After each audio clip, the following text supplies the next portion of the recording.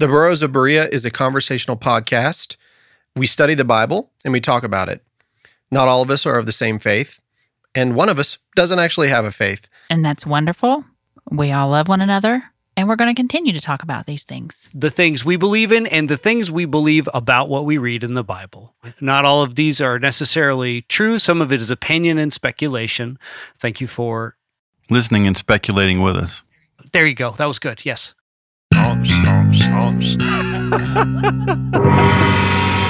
are listening to the Burros of Berea.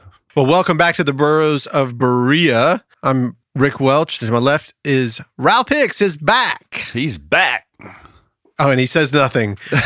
Just kidding. He's not back. He's still in California. He nodded. That's good podcasting. And across from me in his Got Wood shirt, Mr. Billy Kimsey. Slick Billy. And behind the glass is Andy Bishop of Giraffe Studio. Still here? That's right. So, present and accounted for. Yeah. Glad you're back, Ralph. We have been talking about the resurrection, and surprisingly, Jesus has not returned, Billy, so you were wrong. I was wrong, yeah. But I still haven't finished it yet, so theoretically, you're not wrong yet. Okay. So we don't have Cherry Lewis with us. She is on the Fort Hall Reservation in Idaho, doing a vacation Bible school with the children on the reservation. And she's had, I think she's done this about 4 or 5 years, and I know that she'll have a lot to talk about when she comes back. That's really cool. I'll bet it's fun. Yeah. Yeah, she says it's very sad for her. It's hard for her to see. They have, little kids bringing kids, Oh, wow. The parents. There's a lot of alcoholism, on the reservations. And to me, it's like, I understand it. I really do. Like, they have a tough time. Yeah, So, the escapism, sure. absolutely. Yeah, I sure do. I see that. But on the last Resurrection podcast, we went through the KKK, its older and newer version, and I found some interesting stuff. And this week, I'm just going to touch on the Black Lives Matter just for a little bit, just to sort of bring you up to date with where we are. The Southern Christian Leadership Conference is still in existence. It's still working even to this day. And the KKK is not. That's what I found very interesting. Oh, really? Yeah. So, I mean, it is, but it isn't. So I found this article on magnumphotos.com in their newsroom, and it says, the modern Ku Klux Klan, Peter Van Achtmael, offers a glimpse into the secretive world of America's modern-day KKK. So I'll just read this really quick. In 2015, Peter Van Achtmael traveled to Tennessee and Maryland, just our next-door neighbor here, to document Ku Klux Klan meetings and rituals, including a wedding and cross-lighting, forever identified with the terror tactics of the KKK. According to the Southern Poverty Law Center, as of 2015, there were 190 KKK groups in the U.S., with their combined membership numbering between, get ready folks, 5,000 and 8,000. In comparison to the 5 million that happened after the birth of a nation and, with that change that happened at the turn of the century, So, I would say they're defunct. I think it's sort of splintered into a bunch of similarly aligned but differently named groups. Probably less centralization overall because of that, know. So, unfortunately, I would guess the numbers are similar depending on what groups you count, though. Yeah, sure. Now, what does it mean, like between 5,000 and 8,000? That's a pretty big span there. You have some that kind of drop out, or no, not today. I'm not a member today. They failed question number 7 and 8. Exactly. They're like, I don't even know what the Federalist Army is, man. Sorry, I left my robe at the house. It's in the wash. My robe. Yeah. I heard they're having a linen sale down there at J.C. Penney. I shrank mine, so put it in the dryer. It hit the ground. We had to burn it. Oh, yeah. So I wanted to touch on that. So the KKK is pretty much now defunct. Yes, there are plenty of white supremacist groups that are out there, but they're not necessarily, from our point of view, using Christian philosophy. Oh, yeah. Okay. And I think that's where I'm coming from, is that the Ku Klux Klan at the turn of the century in 1915 and on, they were using the Southern church as a platform. That's what they were doing. They were literally going to these churches, and bringing on all these members, and that's why it grew. And then, of course, the blockbuster hit, The Birth of a Nation. If you haven't seen it, don't. It's it's not worth watching, honestly. But if you want to learn, from a historical point of view, then yeah, watch it and see it's awful. It's terrible. So the Black Lives Matter, which is another group currently that is pretty much in the news daily, I'm not looking at this as a negative. I'm just saying that we're not coming from a Christian perspective on this one either. This is a very large movement. It has more clout. It seems to be moving further and faster than the Southern Leadership Conference, unlike the way that it was in the 50s and 60s. And so I'm going to read the manifesto of the Black Lives Matter, and then I just want to discuss really, really quick what I see as a problem with that manifesto, not from a racist point of view, but just from a Christian point of view, and why I wanted to explain from where I'm coming from why there's a problem and maybe how we can overcome it. I don't know, but I'm just going to read it regardless. Black Lives Matter was founded in 2013 in response to the acquittal of Trayvon Martin's murderer. I imagine you all remember that young man down in Florida. Yes. That it was the neighborhood watch guy that shot him, and then he ended up being acquitted. That guy can't stay out of the news. I don't know if you've seen it. Yeah, he can't. Every other year, that guy's in the news for something. Absolutely, yeah. Black Lives Matter Global Network Foundation Incorporated is a global organization in the United States, the UK, and Canada whose mission is to eradicate white supremacy and build local power to intervene in violence inflicted on Black communities by the state and vigilantes. By combating and countering acts of violence, creating space for Black imagination and innovation, and centering Black joy, we are winning immediate improvements in our lives. We are expansive. We are a collective of liberators who believe in an inclusive and spacious movement. We also believe that in order to win and bring as many people with us along the way, we must move beyond the narrow nationalism that is all too prevalent in Black communities. We must ensure we are building a movement that brings all of us to the front. We affirm the lives of Black queer and trans folks, disabled folks, undocumented folks, folks with records, women, and all Black lives along the gender spectrum. Our network centers those who have been marginalized with Black liberation movements. We are working for a world where Black lives are no longer systematically targeted for demise. We affirm our humanity, our contributions to this society, and our resilience in the face of deadly oppression. The call for Black lives to matter is a rallying cry for all Black lives striving for liberation. So that, if you want to read that, you can go to the blacklivesmatter.com page, click on the About section, and then you can read that manifesto. So as I was reading it, and this is probably a little bit charged here by me asking this question, but can you understand what is wrong with that manifesto in regard to Christianity? Can anybody see it? No, I didn't catch it. Did anything come out in your mind, Billy? Yeah, I'd have to go back and read it again, though. Yeah.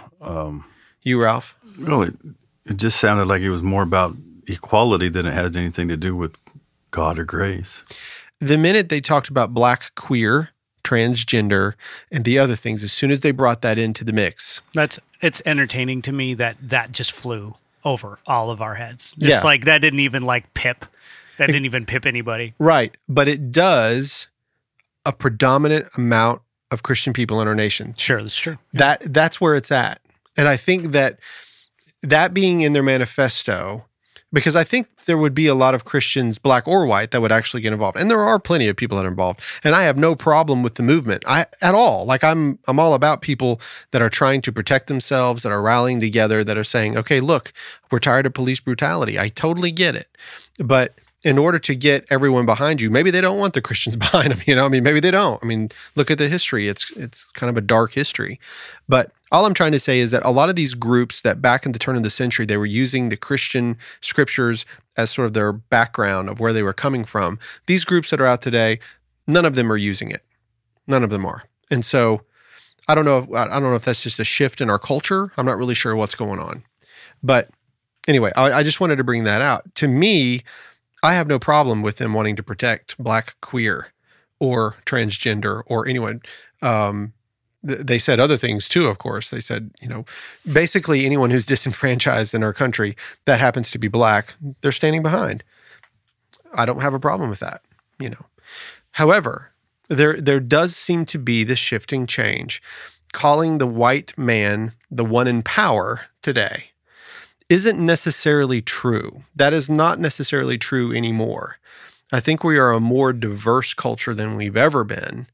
I definitely see that there are especially with police brutality, which isn't really in the news as much today, like this day, in the quick age of Twitter and how, we haven't really heard of anything lately.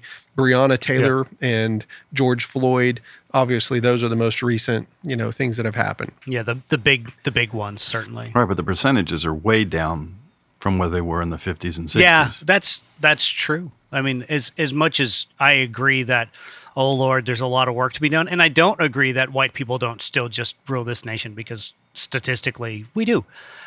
But absolutely, that is the truth of the matter. The violence is actually far less than it's ever been, and that's not any sort of reason to hand wave that which does obviously exist, but still, that's super true. Yeah, absolutely. And especially in the South, because that's where it was predominant. In the Northeast and in the far West. I mean, you go west, especially Southwest. I mean, that's a melting pot like New York City. But in the South, it was really bad, especially, Ku Klux Klan and everybody. They were all active back then. Mm-hmm. So what you've heard of the Blue Lives Matter movement as well. Have you heard of this? Yeah, obviously. Okay, so that actually seems to be where the Christian is. That seems to be where they are. They're trying to say, okay, not all police are bad people. Not all police are coming after your kids and going to murder them. So they stand with them. I've seen even in the churches that I've been involved in where they would bring police officers in and they would give them a standing, ovation and say, look, we understand that you're standing on the front line. You're doing a job that I don't want to do. And we don't want you to think that we hate you. We understand that there's a lot going on. It's a bad time to be a police officer right now, they say. But that seems to be where Christianity is at. Accountability's a bitch. It absolutely. And here's the thing. We have to look at the underlying problem. Poverty creates a lot of issue. When you start thinking about crime. So if you start, I am a black man, I am trying to get a job. I am not getting a job because I am a black man. Therefore, I can't support my family. Therefore, I feel like I'm inadequate, and so I leave my family. Now, all of a sudden, you have a mother that's raising their children without a father. Right or wrong, in my opinion, I see how this happens over and over and over, and I've been observing it myself. I see it even today. So then if you have children that are raised without a father, some people would argue, oh, you don't need a father. Well, maybe not, but I have a tendency to feel like having a male figure in your life can certainly make you a better male adult later if you understand how men work. Men are different from women. Let's just be honest. They are. It's okay. There's nothing wrong with the fact that we all have these differences. The only point on this podcast that I'm trying to bring out is that Christ was always going after the people that were suffering. He always went to the people that were sick. He went to the people that needed him, that needed help. If we recognize a problem, then we need to take a stand and try to help. We need to know what that problem is and try to help. So how do we do it? But at one point, do they help themselves? Well, see, it's a question that leads with the assumption that they're not and have not, and probably not a good place from which to start a conversation. Yeah, exactly. That it comes from that. Do they help themselves? What if they're trying to help themselves and they can't? I mean, black people have been marginalized by the Jim Crow laws for how many years? 50, 60, 70 years. They're talking about restitution today. And if you remember in my study on the Ku Klux Klan, they wanted restitution after the war when all that stuff was happening. They, the white as a part people of their wanted, platform. That's right. They wanted restitution. So is it right or is it wrong? Well, if you look at the fact that they've been marginalized all these years, the fact that a lot of them turned to crime, but we also created the laws that would put them behind bars, and that's why it's predominantly black people that are in prisons. Just watch The 13th. Have you ever seen that documentary? No. Oh, it's shocking. Just the way that the laws are set up and how it's a shocking documentary. Anyhow, I wanted to finish that thought because I was sort of carrying us on this arc, and how does this fit with the resurrection? Like, how in the world did I get on this gigantic thing about the resurrection? All of us who are believers that in Jesus, we believe that he was resurrected from the dead, and because of that, it sets us apart, and we are the Christian belief. Like, that's our belief, and that's our platform that we come from. Everything stems from the resurrection. But if you look at what the resurrection actually is, there is absolutely no room for racism. There's no room for communism. There's no room for any of it. It truthfully is the only thing that truly should set us apart from anybody else is that we love beyond our capability. That's it. We should love beyond our capability. Do you agree? Oh, I thought it was that we were Christians. What do you mean? I mean, that's a reasonable thing to think. Well, that's where I thought he was going. Yeah, I did we're too. all just Christians. No, But that exactly. seemed like I would also be a reasonable point. I think he means that we are as Christians. Yeah. As Christians, we shouldn't be biased or prejudiced against anyone or anything. We should say we are Christians. Now, we believe that there is a prejudice in saying that if you are not a Christian, you do not believe in Jesus Christ, that you're not going to heaven. That is... Depending on how you define it, sure. Exactly. So that is our belief. But as Christians, we should not be prejudiced against any race or any. Jesus wasn't. Jesus went into all of those places. He talked with all. Those are the people that he went to. He wasn't in the church. Those people were believers of something. You know, he would. If he were here today, he wouldn't be in the churches preaching to people in the churches. They're supposed to be believers. He'd be saying, "Why aren't you out there with me, going to the people that aren't?" Sure, that seemed more his mission, right. At least in my incredibly limited knowledge. And he brought everybody, and he wasn't prejudiced against anyone. So as Christians, we shouldn't be prejudiced against any group. Mm-hmm. Oddly, I think you two said the same thing. It's just Rick did kind of an end run around the Christianity to the what he believes should be the results of believing Christianity. Yes. It's just he kind of. I didn't finalize my thought. I missed it. I missed the boat there. Sorry, but basically what I'm trying to say is the only thing that should set a Christian apart truthfully, yes, they believe in Jesus Christ. Yes, they believe all of those things, that he was, that he died, that he was buried, and that he was resurrected. Those are the three main points of the belief system. But that what he taught was love. He taught to love your enemies. He taught to pray for those that use you. I'm so glad that you said that, because I have to say something. I've been a member of a lot of different churches. I come from the Catholic Church. And my biggest problem with most pastors in this country is they're prejudiced and they don't teach love. And the reason why, and I don't care for him as a pastor because I don't think he's a pastor. I think he's a motivational speaker. But the reason people like Joel Osteen is because all he preaches is love. Mm-hmm. And he's not into hypocrisy or any of that other stuff. Yeah. If that's the message you'd rather hear, and it's a nicer message to hear, and a good message, Joel Osteen, a lot of things about him aside, it's not a bad message. No, it's not. You go into churches today, especially Baptist churches, and I say especially Baptist churches because I believe it's true. They're very prejudiced. We don't want queers in our. Well, why don't you? How are you going to convert them if you don't bring them in? It doesn't seem very. You got people cheating on their taxes. Got people cheating on their wives. You got all kinds of stuff going on that are already in your church. Why don't you want people here that really truly want to be here? People that are hurting that need to be here, and quit trying to convert them and try to love them. I think that's a great point. That it's like, well, these other sins exist in the church, but this one we won't even let it in the door. But the other sins are already there, and that one you won't even try. I believe you should just, if somebody's gay, let them be gay if they want. But under the belief, you should be trying to help them, which is weird. Instead gets of into weird stigmatizing stuff, them. Yeah, exactly. Because how are you going to convert someone if you're always preaching down to them? You just say, hey, look, the Bible says this. The Bible says, do not cheat, do not lie, do not steal, do not covet. Well, most of the people in the church do one of those. Sure, yeah. And none of the 10 Commandments says anything about being gay. Because human, right? There's no way to not. Right. You're going to do something. So you're going to mess up. All those, like you said, all those other things fly, but hey, you can't be in our church. And so I think the churches are many of the churches and the pastors in the churches are prejudiced, and they teach prejudice. Mm-hmm. I would agree with that. And I think the news perpetuates it. I think that if we stop preaching it in the churches and we stop telling it on the news, every time we say, the first black this did this, like it's a surprise that someone black did something first. I mean, in their communities, if they want to talk about that, that's fine. But then let's not put it on the news and talk about it like it's a surprise that some Korean woman did this or a black person did this. That's an interesting perspective. Yeah, I don't think you're wrong. I think you're trying to hoe a very bumpy road with that argument. Well, we perpetuate it so much that it becomes a big deal. Mm-hmm. Wouldn't you agree, though? I mean, it's not like the white people did everything first. But no, obviously. If you believe in what the scientists say, we weren't even first. Right.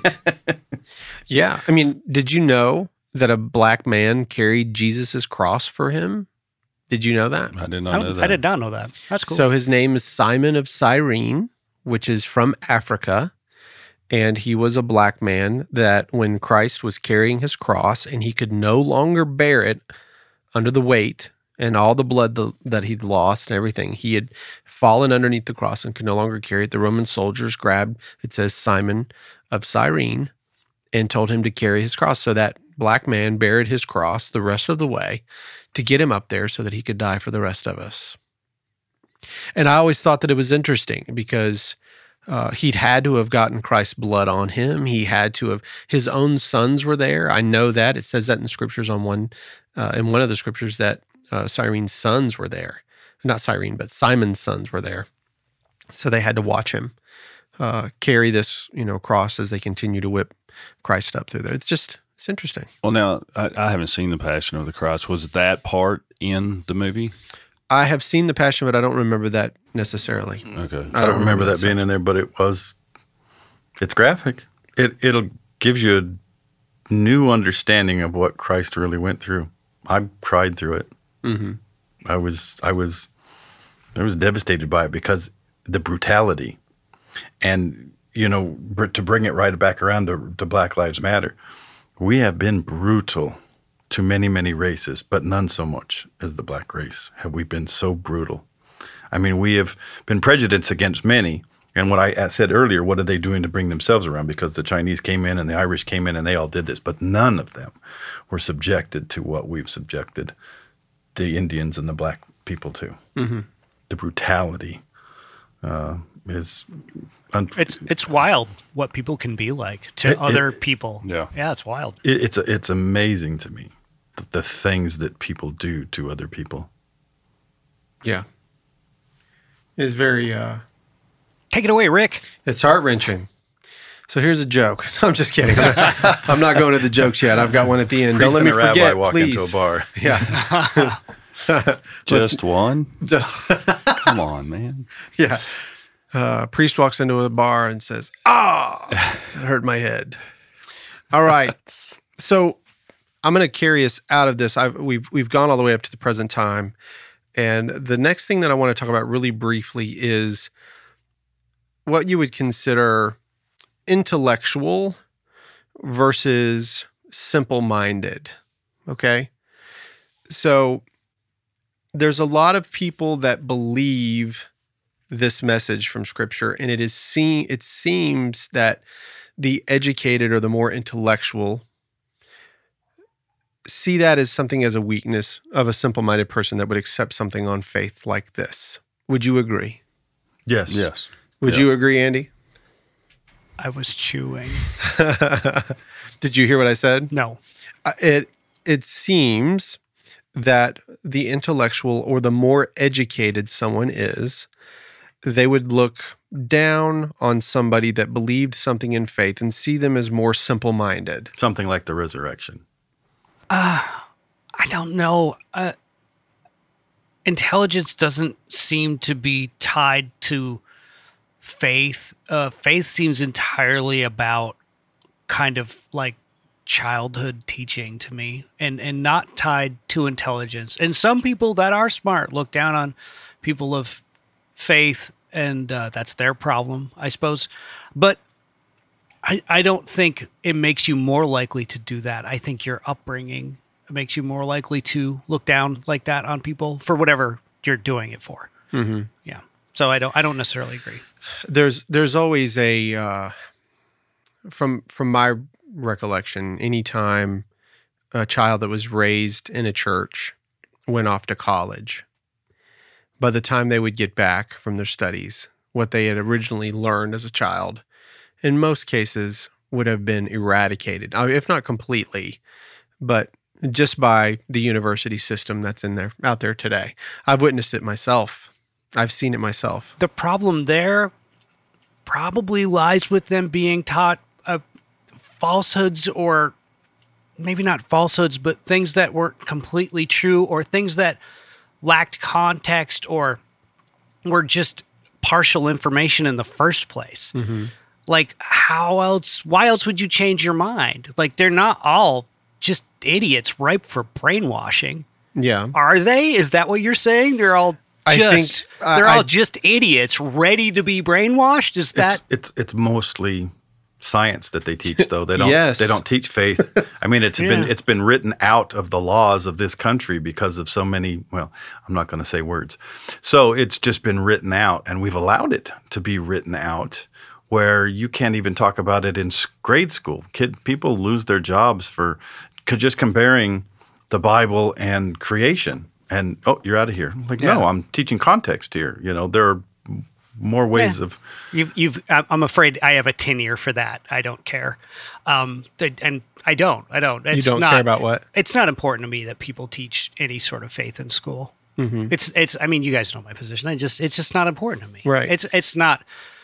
I don't necessarily want it eradicated from the face of the earth. I mean, but when you have children, strangers should not be allowed to teach them things like faith, because I don't know, that's just not a stranger's place in a child's life. Yeah, and I totally disagree. Yeah. And it's because parents don't take the time. So if you're that good of a parent, you shouldn't worry about what somebody else is trying to teach your kid. No, because most people aren't parents, and most people that are parents don't spend time with their kids. And you need to teach, if you're going to teach them anything at all, you can't just teach them creationism. Because if you're teaching them creationism and there is something else out there that most of the people in the world believe in, not just some, not just half, most of the people don't believe in creationism. So, and the numbers are staggeringly against the people that believe in creationism. It's just this country. So if you're not going to teach both, then you shouldn't teach either. That doesn't make any sense to me.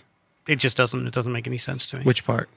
That you shouldn't teach either if you can't teach both, because it's not even like, it's this weird, like, I think we've kind of touched on this before. It's this weird, like, dialectical way of thinking that gets run into a lot, where it's like, it's A or B, and like, no, it's not. No, it's not. The whole thing is this this nebulous ocean of information, and you know, there's not 2 points there. There's a million points there, and some of them are faith-based, and some of them are not. Mm-hmm. And I think you can draw, if you want to draw an A and B. Here I am doing exactly, but there's a line you can draw between faith-based stuff and evidence-based stuff. Mm-hmm. And I think that you can teach evidence-based things without teaching faith-based things. And they shouldn't be contradictory, because faith. What about evidence-based things that grow your faith? I don't understand the context of that, so I'm not sure. We're going to be getting into it here in just a second, but one of the reasons why the Gospels were discounted as historically accurate was because they contained miracles. And because they contain miracles, the educated believe that it makes it unreliable. However, Dr. Craig Keener out of Duke University wrote a book called Miracles. It's a 1,200-page volume that goes around all continents on the earth and explains that miracles happen now, that they are fully documented, whether it's by doctors or scientists, or whatever may happen by eyewitnesses, things that are unusual, that they could be seen and are definitely, for instance, miraculous.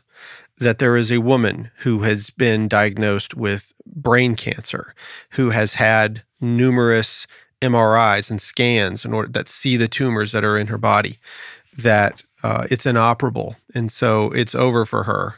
And she goes to her church and she begs people to pray for her, and they do. And then 1 week later, she goes in for her final scan, and there is no cancer in her brain.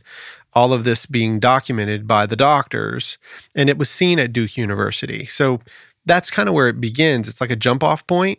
So something happens in humanity. It doesn't necessarily mean that, I guess my point is that if the evidence bears out that things like miraculous things would happen, it's sort of an anomaly that would happen, but it does.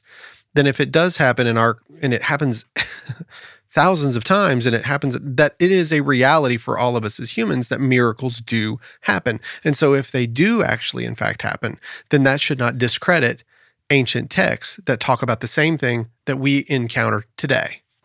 I'd say that's not an unreasonable argument. Yeah, so that's not an unreasonable argument. No, I mean, sure. I thought it was a very smart argument. But it doesn't, look, faith versus evidence, okay? If I believe that God created the world in its 6 literal days, 24-hour period, 6 literal days, that's just if I say that's what I believe, I read that in the Bible, that's what I believe.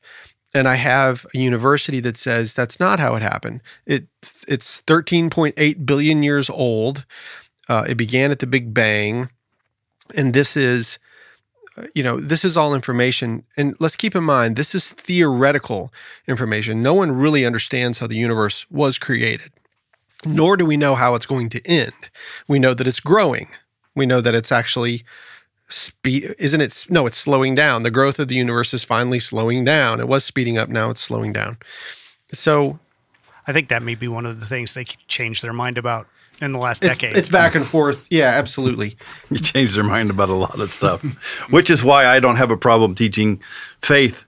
And I think the reason for it was, why do we even have schools? Seriously, for thousands and thousands of years, we didn't have schools. Parents taught their kids what they needed to learn about hunting and gathering and cooking and cleaning and loving each other, and there wasn't a need for school. But now we have schools, and schools are to teach people how to do things to get along in society and to make money and to provide for their family, or to get things to provide for their family. But if you're going to teach people how to get along with people, you got to teach them the things that there are a lot of people that have a lot of different beliefs. So in order for me to get along with you, and if you're an atheist and you're a Hindu and you're a Buddhist and I'm a Christian, I need to know a little bit about all of you so that I have a better understanding, so I can accept you for who you are. And I think that's part of what our education system tries to do. But I think excluding things like Christianity and that from our school system does a disservice to society as a whole. It might. The problem is that children are just susceptible to magical thinking and not particularly good at reasoning. Yeah, but a lot of the stuff that's supposedly scientific is magical thinking too, because so many things have been disproven over the years that you can't rely on any of it. Like thalidomide babies. Have you ever seen those pictures? Oh, they're awful. Take thalidomide, and then they have these kids with flippers. Well, it used to be that we thought that the everything revolved around the Earth, and then we found out that it was the sun. So we don't even know what we know. That wasn't science. That was the church, and they were murdering the scientists. So that's kind of that's backwards. That works against you, Ralph. In the beginning, it wasn't the church. It was the church. The church believed that everything revolved around the Earth in the very beginning. And when Aristotle came out, they were like, It wasn't just the church in the beginning that thought that. Galileo Galilei. I think he's the one that. It was the scientists that started to come to the belief that it was the other way. But in the beginning, people thought the Earth was flat, and they thought that the Earth was the everything revolved around the Earth. I said that's observational. I said that in our last podcast. I was like, in 1492, Columbus thought the world was flat, and it's like, actually, there's people today that believe the world is flat. The flat Earth theorists it's insane. There's actually documentaries on Netflix, and I found out that these guys are making millions of dollars, man, just telling people that the world is flat. Really? Yes. It's probably all a con. So like Alex Jones and InfoWars? That guy didn't believe 80% of what he said. He doesn't care. These guys are probably just like that. They just laughing all the way to the bank. They're laughing all the way to the bank. The love of money is the root of all evil. We talked about that in our last side study. Boy, is that true. I think that when I was going to get into the intellectual side versus the simple-minded side, I think that sometimes it can be very advanced to think with faith. It takes a lot of research to learn this silliness that some people call it. And it's really interesting how the Bible actually says that preaching is considered foolish to those that are wise. Paul says it. It's inevitable. It's inevitable. Paul said that by the foolishness of preaching is what God chose to spread the gospel of his son. That's what it says. So to think that the world would think it's anything other than foolishness would be a shock to me. But I've watched my own kids that have got some education and then suddenly come back and I'm like, are you sure that you're right? Because I have taught them differently. However, I want to ask them and engage them and like, give me your reasoning. Like, why do you believe the way that you believe? When I was a kid, Don O'Reilly was really interested why I wanted to vote for George Bush Sr. And I said, because have you seen that Dukakis guy? His eyebrows are hideous. That was a kid's reasoning of why I didn't want to, vote in Dukakis, Yeah. I didn't know anything about policy. I just knew that George Sr. is one sexy dude, man. He was a good-looking man. A jet fighter pilot? A jet fighter pilot. And apparently just a nice guy. Head of the CIA. Well, maybe not a nice guy. Exactly. Personable is what I meant. Points of light. Yeah, that's right. Wouldn't be prudent at this juncture. I love when Dana Carvey did his little bit. So in the original, did you guys know what apologetics is? Have you ever heard this term, apologetics? I've heard it. Isn't it like C.S. Lewis, kind of the king of apologetics or something? He was definitely an apologist. He was an author, but he used apologetics, which is basically it's the argument in the defense of your faith. And that's what apologetics is. I don't know why they called it apologetics because it sounds like we're awfully sorry for talking about it, but that's not what it means. It was a surprise for me too. But it's basically the argument for your faith. That's really what it boils down to. And so C.S. Lewis wrote a book called Mere Christianity, and he breaks some things down. Josh McDowell, I think I've talked about his book, More Than a Carpenter. There are other apologetics like Ravi Zacharias. Of course, he had a massive fall from grace after his death. I don't know if you've heard of this. But he was a brilliant apologist to where you can defend your faith. And so one of the things that I enjoy, I like to go online and watch debates. I like to see like Muslims versus Christians and Jehovah's Witnesses versus Baptists. And I like to watch, atheists versus, Christians. I like to watch those debates and see where they're coming from. And there was an old mode of thinking, and that was maybe if we could say, okay, these are the Gospels, and they say that they're unreliable sources because of miracles, and then they sort of discredit that, and then they say, well, they're just copies of copies. We don't have any of the original, so we don't know if they've been changed. Okay, that's all well and good. However, I learned that historically speaking, we all know that Alexander the Great conquered most of the world, most of the known world of his time, correct? We know that he was from Greece. But do you know when his name was recorded historically, where we learned most of the things about Alexander the Great? I did a little bit of research. It says here that he was alive in 330 BC, and that the known history written about him was by Plutarch 450 years after his death. 450 years. Now, there was a lot of oral tradition about him. There were a lot of little things that were written about him that were passed down from generation to generation to generation. Plutarch is the one who did his research and put it all together into a single narrative. We know that some of it might be true, some of it may not be true. But 450 years. But we all agree that Alexander the Great existed based off of what Plutarch said, okay?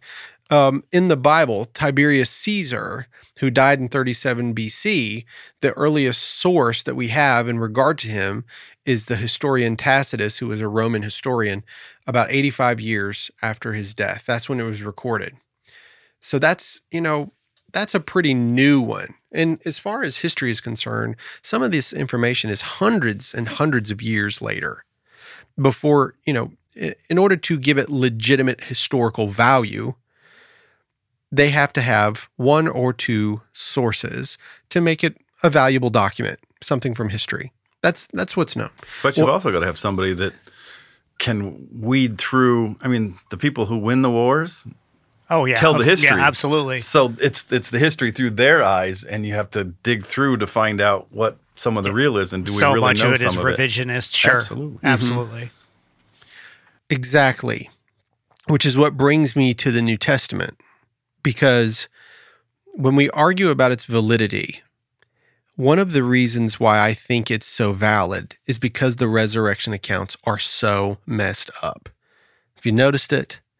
When you read the resurrection accounts, they don't agree. They're very bizarre. One of them says one person was there, the other one says two people were there, and then there's three women, and there was just one woman. It was before the sun rose. It was after the sun rose. Like, to me, it's like that's a lot of documentation that requires a tremendous amount of effort to understand it. Have you read them side by side and really paid attention to notice how they are not synchronous? I don't know that I've read them side by side, but I have studied the different gospels against each other and who wrote what and why they wrote this instead of that and why they wrote that instead of this. And some of the accounts, especially at his death and resurrection and the ascension, and they all wrote it from their point of view. Plus, also, they were talking to different people. So Matthew did most of his talking and trying to he was more trying to talk to Jewish people. Mm-hmm. Mark spoke mostly to the uneducated Greeks. Now, when I say Greek, something I wanted to make a point about a long time ago. The predominant language at the time was Greece, so people were called Greeks weren't necessarily from Greece. They were from all of the Palestine and all of the places around that didn't speak Hebrew or the other language that were spoken at the time, and there weren't as many languages as there are now. And then Luke, who was a doctor, he spoke and was usually either preaching or speaking to or teaching the people that were intellectuals, the intellectuals that spoke Greek. Whereas John was talking to Christians. So their language, the things that they talk about, the way they talked about it, the words that they used, the intonations, the inflections and stuff would have been different for everyone because they were trying to influence different groups of people, each of them. And help me out, but wasn't Mark just a boy? Didn't he get most of his... He was a young man. Information from his mom about Jesus? Traditionally speaking, they think that Mark got... His source was the Apostle Peter. Okay. Which is why in Mark it says, go tell the disciples and Peter. So there's your revelation. Gotcha. The reason why is because Peter had run off. He was wept bitterly because he had defied Christ. He had denied him three times, and had run off. And so Mark supposedly is using Peter as the source of his gospel. That's what they believe. But in regard to what you were just saying, Ralph, yes, I agree. They're all coming from different perspectives. That's one of the things we studied. We said, remember, Matthew's talking about him as Messiah, the son of David, the son of Abraham. Remember Mark, it's the son of God. Luke, we're talking about the genealogy. We're talking about in John, we talked about how he was God. It wasn't just the son of God. He was actually God. He was the son of God, but truly God, part of the Trinity. So each one of them had their own version, and that's all well and good. But whenever you put the accounts side by side, if an author decides to change the story, don't you think that it's not as valid? What makes it valid? If this is the word of God, keep in mind, this is the word of God that's being written here. So if Matthew says there was one angel sitting in the tomb, and then the other book says two angels were sitting in the tomb, it's easy, there's a reason why there's differences in each one. But are you following what I'm saying? Why people have such a hard time with this? Yeah. Right. So taking something on faith is fine, but if all of the information doesn't add up, it makes it difficult to take it on faith. I think a lot of people struggle with it once they actually read it. But I think people struggle with just the fact of the resurrection. I think if you struggle with that, you're not going to dive as deep as you have. And said, I don't think a lot of people probably don't know that there's 4 stories to the resurrection. Mm-hmm. So I don't think they get that far. They just say, I don't believe a man could die and then rise 3 days later. So I think you lose them there. Mm-hmm. I think if you can believe in the miracle of birth, and to me it's a miracle, it's not just egg splitting. If you can believe in the miracle of birth, then anything could be a miracle. Yeah, I don't think that there's anyone, I don't care how smart they think they are as a scientist, I don't think there's anyone that can explain the miracle of birth, how we go from the sperm and an egg to let's double the cell and double the cell and double and actually come up with a human being. I think that's beyond all of us. And anyone that thinks that they understand it, I think they just think a little bit highly of themselves. I mean, yeah, I guess we've been down this path before because I know how much you feel about, how much you love birth, and and I agree with you in that regard. There is a lot that we don't understand in regard to birth, and that we take on faith. I know several people that have children that are very ill right now, and it's a scary feeling. And I've seen people that have had children, and I'm like, wow, they had children, like interesting. Yeah, you don't have to be a scholar to have kids. No, you don't. But, it's funny you said that a second ago, Billy. I had a conversation with my grandmother the other day. My grandmother's 83 years old, and she's been a Christian since I think she said she was 9. And I had been asking her questions. One day she quoted John 3:16 to me. And I said, Mama, whenever you say that, does it make you think about a snake on a pole? And she said, what? I don't want no snake. What are you talking about, a snake on a pole? I said, Mama, does it make you think of a snake on a pole? And she was like, no.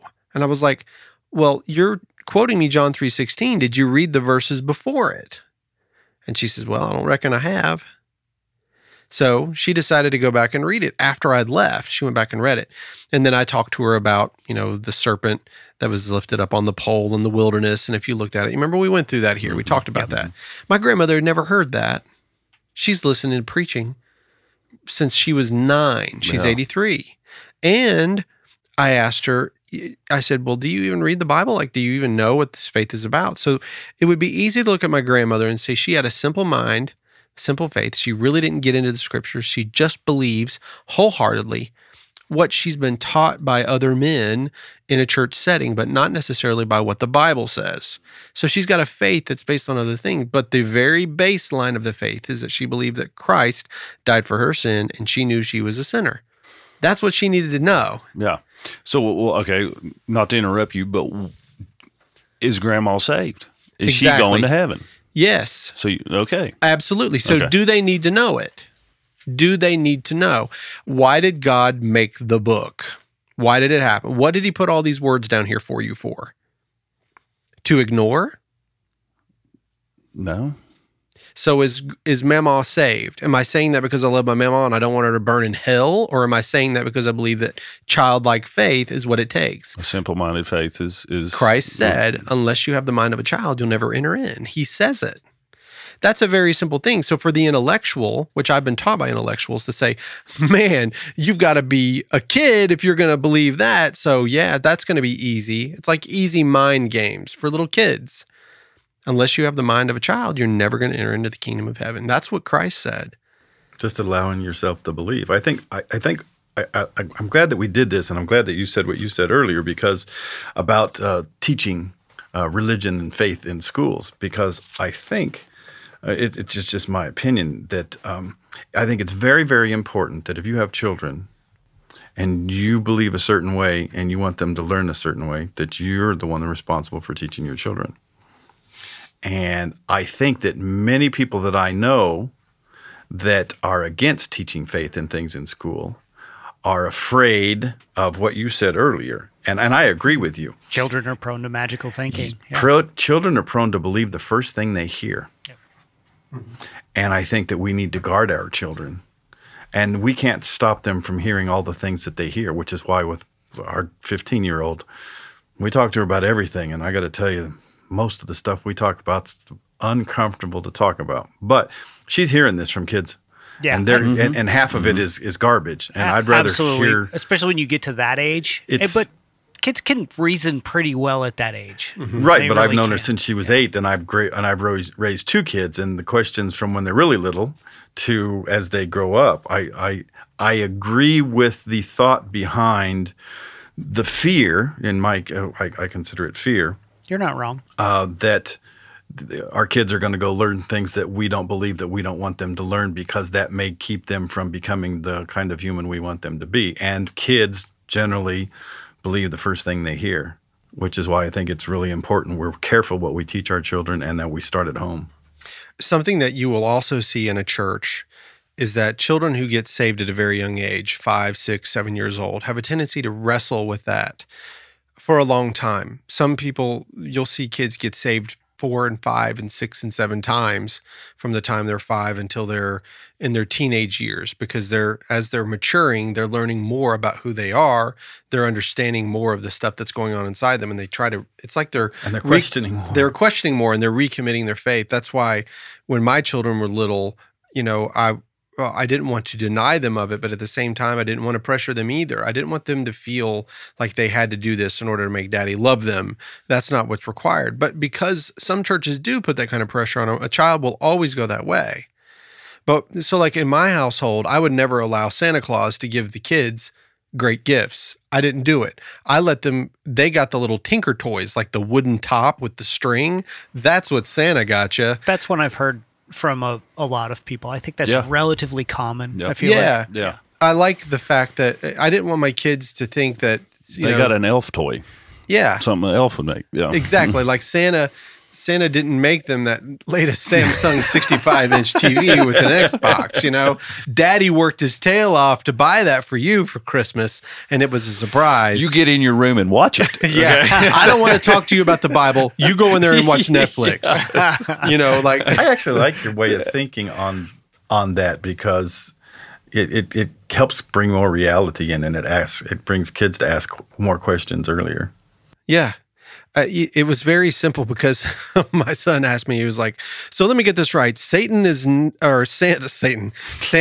not real, but Jesus is, and it's like, ooh, we have done the disservice to this child. Yeah. It's like, I want to answer the question. It's like, they're both real. Can it be? Like, am I going to be the Easter one? Bunny and the Tooth Fairy later? Am I the one that's going to, take out the childlike wonder? But I was like, actually, Santa is not real at all. We've been playing a trick on you since you were a child for fun. Did you have fun with that? And he was like, oh, crying. I hope there isn't no kid listeners out there. So. Santa is real. Hey, kids. Yeah. I don't think there's going to be any kids listening to this. I'm just going to put that at the top. Hey, kids. Santa's not real. Welcome to. And we're asking everyone to think like a kid so they can believe. Yeah, I think we're in trouble. Yeah. Andy, please do that. That would be so great. Anyway, so I'm going to ask Ralph to read the account of the resurrection in Luke's gospel. If you go to the previous podcast where we read Mark and then Matthew side by side, if you want, you can go back and listen to those again and then listen to this with Ralph, or do it on your own. But when we get into the next and final resurrection part, we're going to read the book of John, and then that's how we're going to begin the episode, is read the book of John, and then we are going to break down all 4 gospels simultaneously so that you can see how it can be harmonized and you can understand it. Now, there are some sticking points. There's always going to be a sticking point with faith. That's part of it. There's always going to be a sticking point, okay? If I tell you that God created the earth and someone else says there was a big bang, you're going to make a decision. You're going to make a decision. If God creates the earth and he doesn't inject a moral law on you, you probably wouldn't have a problem with it. But because this God created the earth, he also has a moral law for you. And he also tells you that there's something wrong with you, whereas the Big Bang doesn't really tell you anything. It tells you that God created firecrackers, not the Chinese. Yeah. The first and biggest. Exactly. All right, Ralph. So the resurrection is Luke chapter 24, verses 1 through 12. But on the first day of the week, at early dawn, they came to the tomb, bringing the spices which they had prepared. And they found the stone rolled away from the tomb. But when they entered, they did not find the body of the Lord Jesus. And it happened that while they were perplexed about this, behold, 2 men suddenly stood near them in dazzling apparel. And as the women were terrified and bowed their faces to the ground, the men said to them, Why do you seek the living one among the dead? He is not here, but he has risen. Remember how he spoke to you while he was still in Galilee, saying that the Son of Man must be delivered into the hands of sinful men and be crucified, and the 3rd day rise again. And they remembered his words, and returned from the tomb and reported all these things to the 11 and to all the rest. Now they were Mary Magdalene, and Joanna, and Mary the mother of James. Also the other women with them were telling these things to the apostles. And these words appeared to them as nonsense, and they would not believe them. But Peter arose and ran to the tomb. Stooping and looking in, he saw the linen wrappings only, and he went away to his home, marveling at that which had happened. So, put on your thinking cap. Can you remember anything from the last time, Billy? What did you pick up that was a little different this time? There wasn't no angel. It was 2 men. Yeah, there was just, it said 2 men. It didn't say nothing. And they weren't inside the tomb. They were outside the tomb. Yeah. And when the women came, they said, Why do you seek the living among the dead? That wasn't said in the other ones. Mm-mm. Was there another chick here? Yeah. 3, Joanna. Yep. Okay. So in this one, before it was Mary, and Joanna. Yeah. This one was too, but Luke makes sure that you understand there are other women as well. Yeah. And so now you've got this one, it's like this angel comes down, his face is like lightning, and he's got on this white suit, and he like blasts the stone off, bam, and then the guards fall down as dead, and like you've got that one. Mm-hmm. Then you got the other one where they walk in, like there's a man sitting there, Yeah. in the tomb. I had this thought, and I'm going to end the podcast on this thought, something I want you to kind of mull over. Have you guys ever been in an experience that was so mind-blowing that when you recollect it, it's like if you think about it, it's almost like you weren't present, but you were present. Have you ever had those kind of moments when you're not high? Oh, yeah, a lot of them. I was going to say, good qualifier. Yeah, like if you're high, sometimes, and I have been, like I had a moment, remember when the kids used to huff paint? Well, I huffed Scotchgard. A buddy of mine was like, hey man, huff this Scotchgard. You can't do it with the modern day Scotchgard, by the way. It doesn't do it. But back in the day, you could get high. You could sit there and just breathe it in, whatever, and then, you'd get high. Well, one night, the guys showed me how to do it. I figured out how to do it. And for whatever reason, I had no intention of quitting, and I was continuing on after everybody else went to sleep. I'm up huffing by myself, right? And I remember looking at this clock. Remember the old alarm clocks with the red numbers on them, the digital. So it was like a brown wood, fake plastic wood alarm clock. Yeah, I got one too. You have one? Oh, yeah. Yeah, and it's got the red numbers, digital numbers. Worst sound ever. Yeah, it works though. It's very effective. Yeah. Well, I just remember getting high, and I looked over at it, and it said 111. What is it? :11. And I was like, 111. I'm like, my brain is fried, and I'm like, a 111. Wow. And then I turned away from it. And it's almost like I was continuing on in thought. I was having all of these, things just started happening, and I felt like I'd been there for about an hour. And I turned around and I looked at the clock and it said 111. And so I was like, what? I'm stuck in time. I'm in hell. I'm stuck in time. And my brain was fried, man. It was so weird. And the only thing that happened was the next day my lungs were like weatherproof. Yeah. That was it. That's the only thing that came out of that one. And the next week, Groundhog Day came out. But I guess my point is that the mind, whenever it encounters something that is supernatural or encounters a drug or encounters things, it has a tendency to, it can't process the information that it's receiving. Okay? It just can't. And so we have memory though. We have I have memories of all of that happening, but none of it was true, yet it's still embedded in my brain. So the effect of the human mind when it sees something that is supernatural, that is from the infinite versus the finite, it's very difficult to put into words. It's hard to understand what's going on. You're talking about angels. Has anyone in this room seen an angel before? Like a full-on lightning-faced angel floating down, blowing rocks off the side of a mountain angel? There have been a couple times where to me, it looked akin to a ghost around somebody who I knew was dead, and it was just interesting to me. And it's funny, I've never told anybody that, but it's happened a couple of times where it just looked as though there was a ghost, maybe an angel, a ghost, I don't know what it was, around someone who had recently died. Right. And it's funny because I've never told anybody that. I never thought anything of it. It just happened, and I'm like, okay, I didn't dwell on it, but it was kind of interesting. Yeah. Have you ever seen an angel or anything supernatural, Billy? Not while I was awake, I don't think. No.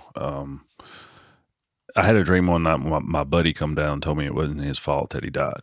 Yeah. But it wasn't an angel. It was him. It was him. And like I said, it was. I was asleep. But yeah, no angels that I can think of. Yeah. Yeah. How about you, Billy? I mean, Billy. How about you, Andy? I thought I just spoke. Just said it, man. I don't want to do it twice. Talk about stuff in the time loop there. Nicolas Cage. But anyway. If you listen to the last podcast, you'll find out that Andy called you the eye candy of the group. The eye candy. Yes. Oh, wow. And the one with the sexy voice. The pretty one with the sexy voice. And he said it wasn't fair. Okay. But hey, just so it's understood, Jerry thinks you're the hot one too. Whoa. I was like, that's listen. why she's not here. She's embarrassed. Yeah. So. I don't have a washboard stomach. I've got more of like a. I do. It's just underneath a couple pillows. It's more of a tub washer. Yeah, it's like people are like, "Hey man, does that dude got a 6-pack?" And it's like, "Nope, I got a party ball." I got one big tall boy. How about you, Andy? Have you ever seen anything a little supernatural? Once we had this house. It was a 2-story house when I was like a teenager, and it had this one wall that didn't have a lot of windows on it. So there was like a minute where I was trying to learn to play tennis, and I'd go out and just like hit tennis balls off that side of the house because it was a big enough piece of not window to kind of safely do it over there. And there's a 2nd-story window at the top of the staircase, and I saw what I assumed was my mom walk up there and wave at me and just go. And that was the whole thing. But my mom was not home. Just like absolutely, just for sure, 100% not home. That's the only time anything like that has ever happened to me. Yeah. It was odd. Yeah, but I didn't think anything of it because I just thought it was mom. You know.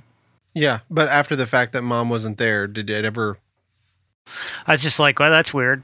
You know, I never put much thought into it because just the chances of me explaining that are pretty much zero. So at some point, you just go, "Yeah, that's odd." Yeah, for sure. Yeah. I can't remember because I talk so much on this podcast. The Rick rant. Yeah. Did I ever tell you about the time that I encountered what I believe to be an angel? You'll have to refresh. About the man on the exit of the interstate? I don't think so. This one may be a newbie. If I've told it, I don't recall. Then we'll delete it. All right, so I'll make this really quick. I was working as a toolmaker down in Spartanburg. So my neighbors have some fireworks left over from the 4th of July, okay. and every once in a while they just decide to light one off. Yeah, Okay. I found sometimes they don't capture. My chamber. Well, some. I wish they would get done with them already. For those listeners, you didn't hear the fireworks that we just heard, but it was incredibly loud right beside us. It sounded like something was hitting inside of the building. Yeah. So anyway. Angel. So I was working as a toolmaker down in South Carolina, and I was having to drive back and forth from Spartanburg, and I live in a little town called Fletcher. And when I was driving back home one afternoon, and I had been studying the scriptures, and I had been really, dealing with my faith. I still hadn't really converted, but I was reading a lot. I was soul searching. And I was getting off of what was then exit 13, which is now exit 44, the Fletcher Mountain Home exit. As I was getting off the exit, there was an Auto Advantage that it's still there, but it was just built. It hadn't been there very long. And when I'm getting off the interstate, there's a man that's sitting on a 5-gallon bucket with a sign that says, "Going to California, need money." and food. It was just a little, cardboard sign. And he had these really thick Coke bottle glasses. He was sort of balding on the top. He had reddish brown hair. I can still see him. He was wearing a T-shirt. He was wearing white painter's pants, and he had boots on. And it was a very interesting guy. I just looked at him and I thought, And anytime you see Going to California, to me is I think of a Led Zeppelin song, or I also think of the Grapes of Wrath, which let's go to California. And that's like, it's a horrible story, when they're heading out west. But so something inside of me decides I'm going to go over here and ask this guy if he needs anything. So I walk over to him and I said, I see that you're traveling. I see that, did you have need of anything? And I said, I don't have any money, right? I don't. And I didn't. I said, I don't have any money. And, is there anything that you need in particular? And he looked at me and he says, I believe in Jesus. Do you believe in Jesus? And I was like, yes. Like I'm definitely sold on this part of it. I'm like, yes. He was like, okay, good. And I was like, so you're not in need of anything? And he was like, no. He said, I'm just traveling through. Thanks for stopping by. So I'm like, that was weird. So I get in my truck and I leave and I drive over to my house, which is not far from there, but it's just bugging me. It's just driving me bananas, right? So I drive all the way back. I get to my house. I get a sleeping bag. I get my lunchbox. I start making sandwiches. I get, unfortunately for the guy, I had caffeine-free Diet Pepsi because I thought I was going to lose weight, and get rid of my party ball. So I had all of these, I just remember I packed all this and I told my wife, Kelly, at the time, I said, there is a homeless man. I went up to speak to him, and the first thing he said to me was that, I believe in Jesus. Do you believe in Jesus? I said, I don't understand what that's all about. I was like, but I just feel compelled that I need to give this man something. I don't know why, but I'm just going to do it. So she was like, go for it, whatever. So I think at the time it had been right, I might have given him my truck and go, I don't know. It was just very powerful feeling. So I got all this stuff together and I drove up and I went across the interstate and I turned back around because of where that exit was. I went across the bridge, turned back around, and then I pulled back over about where I was, which is on the exit lane, across from this wide exit lane. And so I grab all the stuff out of the back of the truck and I walk over to him and I've got the sleeping bag and I've got the lunchbox. And I set it down beside him and I said, I'm really sorry. I do not have any money. I don't. But what I do have is this sleeping bag to keep you warm on your travels. And I've got a lunchbox full of food. This should carry you for another 3 or 4 days if you ration it right. It can get you out there. And he just looked at me and he was like, that is so kind of you to do that for me. And I was like, well, I just hope that you have a safe trip. And he was like, well, I really appreciate that. And he goes, thank you, brother. And I was like, you're welcome. And so I said, have a great night. And I turned around and I started walking across the exit, like about a quarter, like maybe about halfway across, not quite half. I can't say half because it wasn't halfway across, but almost halfway across. And I thought, I'm going to tell this guy I love him. And I turned around and he was gone. And so was all of my stuff. And so was the 5-gallon bucket. And so was the sign and the man. And there was nothing there. Nothing. Now, ladies and gentlemen, I do not believe in hubbub, hubbaloo, junk stuff. I do not make this up. I do not lie about these kinds of things. I do believe in malarkey, but only if it's coming off of my foot after I stepped in it. No, but in all reality, this is an accurate, truthful thing that happened to me. I believe you. Yeah. It happened. Yeah. I thought that's what you were going to say when you got to the end of it. And I turned around and he was gone. I'm like, yeah. Really? Yeah. Honestly, I thought that's what you were going to say. I didn't know that was going to happen, but all I know is that physically, the things that I had brought that were matter, it was matter. Mm-hmm. And whether it's scientific or faith-based or whatever, it was matter, okay? I wasn't huffing Scotchgard that day, so I wasn't having like any long periods of time. I wasn't. And so I literally turned around within just seconds. That dude would have had to have dead sprinted underneath or got into a car or something. None of that happened. Yeah. He was gone. So it really messed with my head. Like it really messed with my head. Like I went home. Positive way or negative way? Like I didn't understand why all that took place. I was like, I must be crazy. It doesn't make any sense. The time doesn't make sense. I must have had a stroke, or who knows? Like, I don't know what caused me to pause in that little moment where that happened. And was it 111? It was 420. 420. It was 420, Doobie time. No, but I mean, it was just really weird. And so I had that weekend, I went to church and I had a talk with my pastor and explained it to him. And he opened the scripture and he said that it says in the book of Hebrews, what it says, that you can entertain angels unaware. So it means be careful. The things that you do, you could be entertaining angels and you're not even aware of it. And I'd never thought of that before.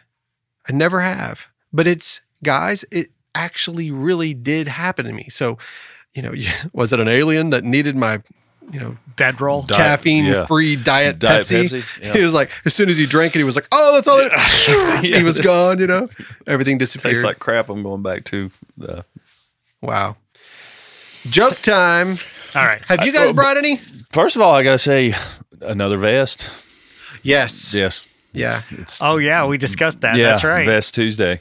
No, it's vest every day. Until I get rid of the fat belly. Until I become the eye candy. Eye candy. Maybe I should buy a vest. Maybe that eye candy's a Whopper. My general manager.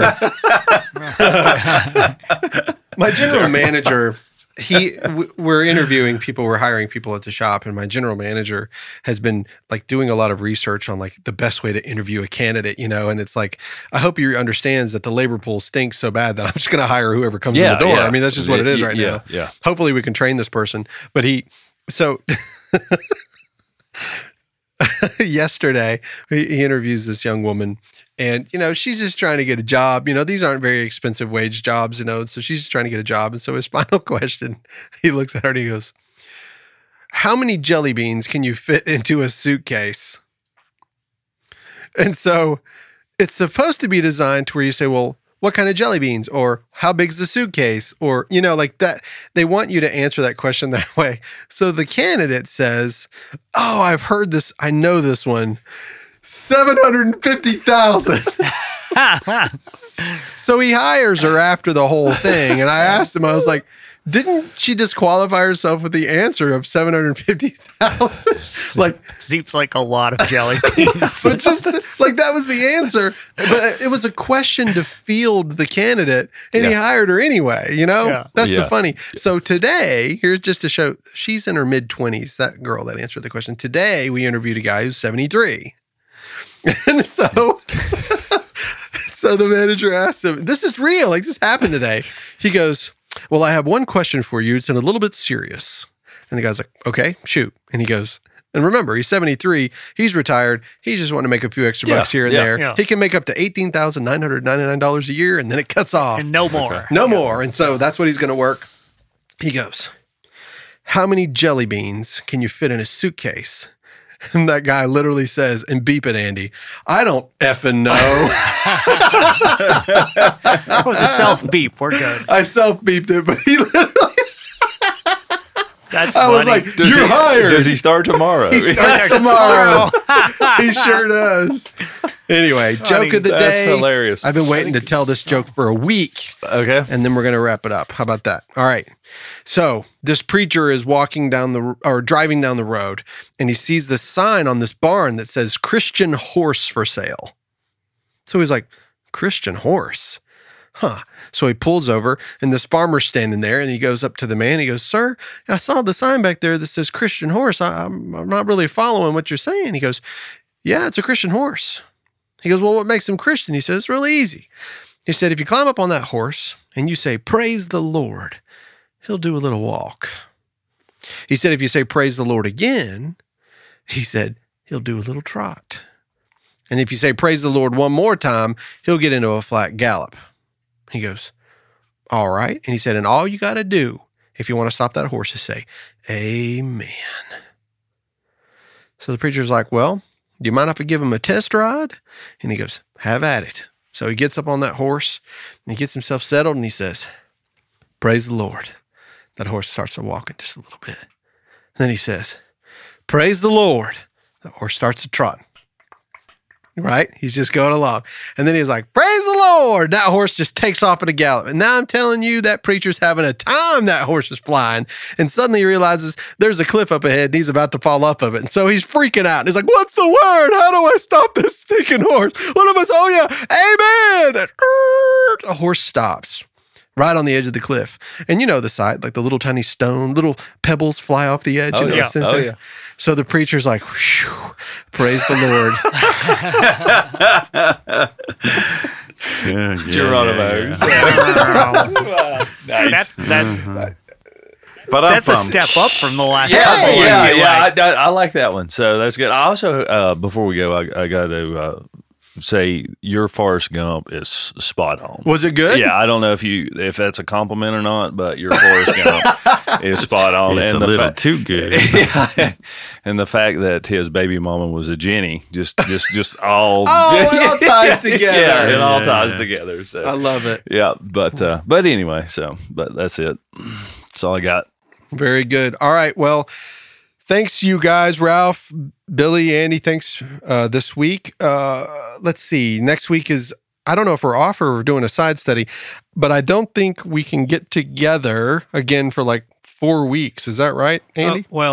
Next week is, I'm here. It's the 17th. Yeah, so that's the next time we were all supposed to get together. Okay. So it's going to be a month. Okay. It's going to be a month before we get back together. However, when we get back all together in one room, we're doing the one. We're doing the one. The one we've all been waiting for. All about donkey genitals. Can't wait.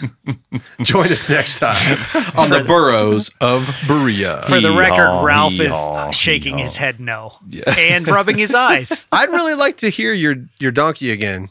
Oh, a good one? A good one. Let's hear it. All right, let's see. Is that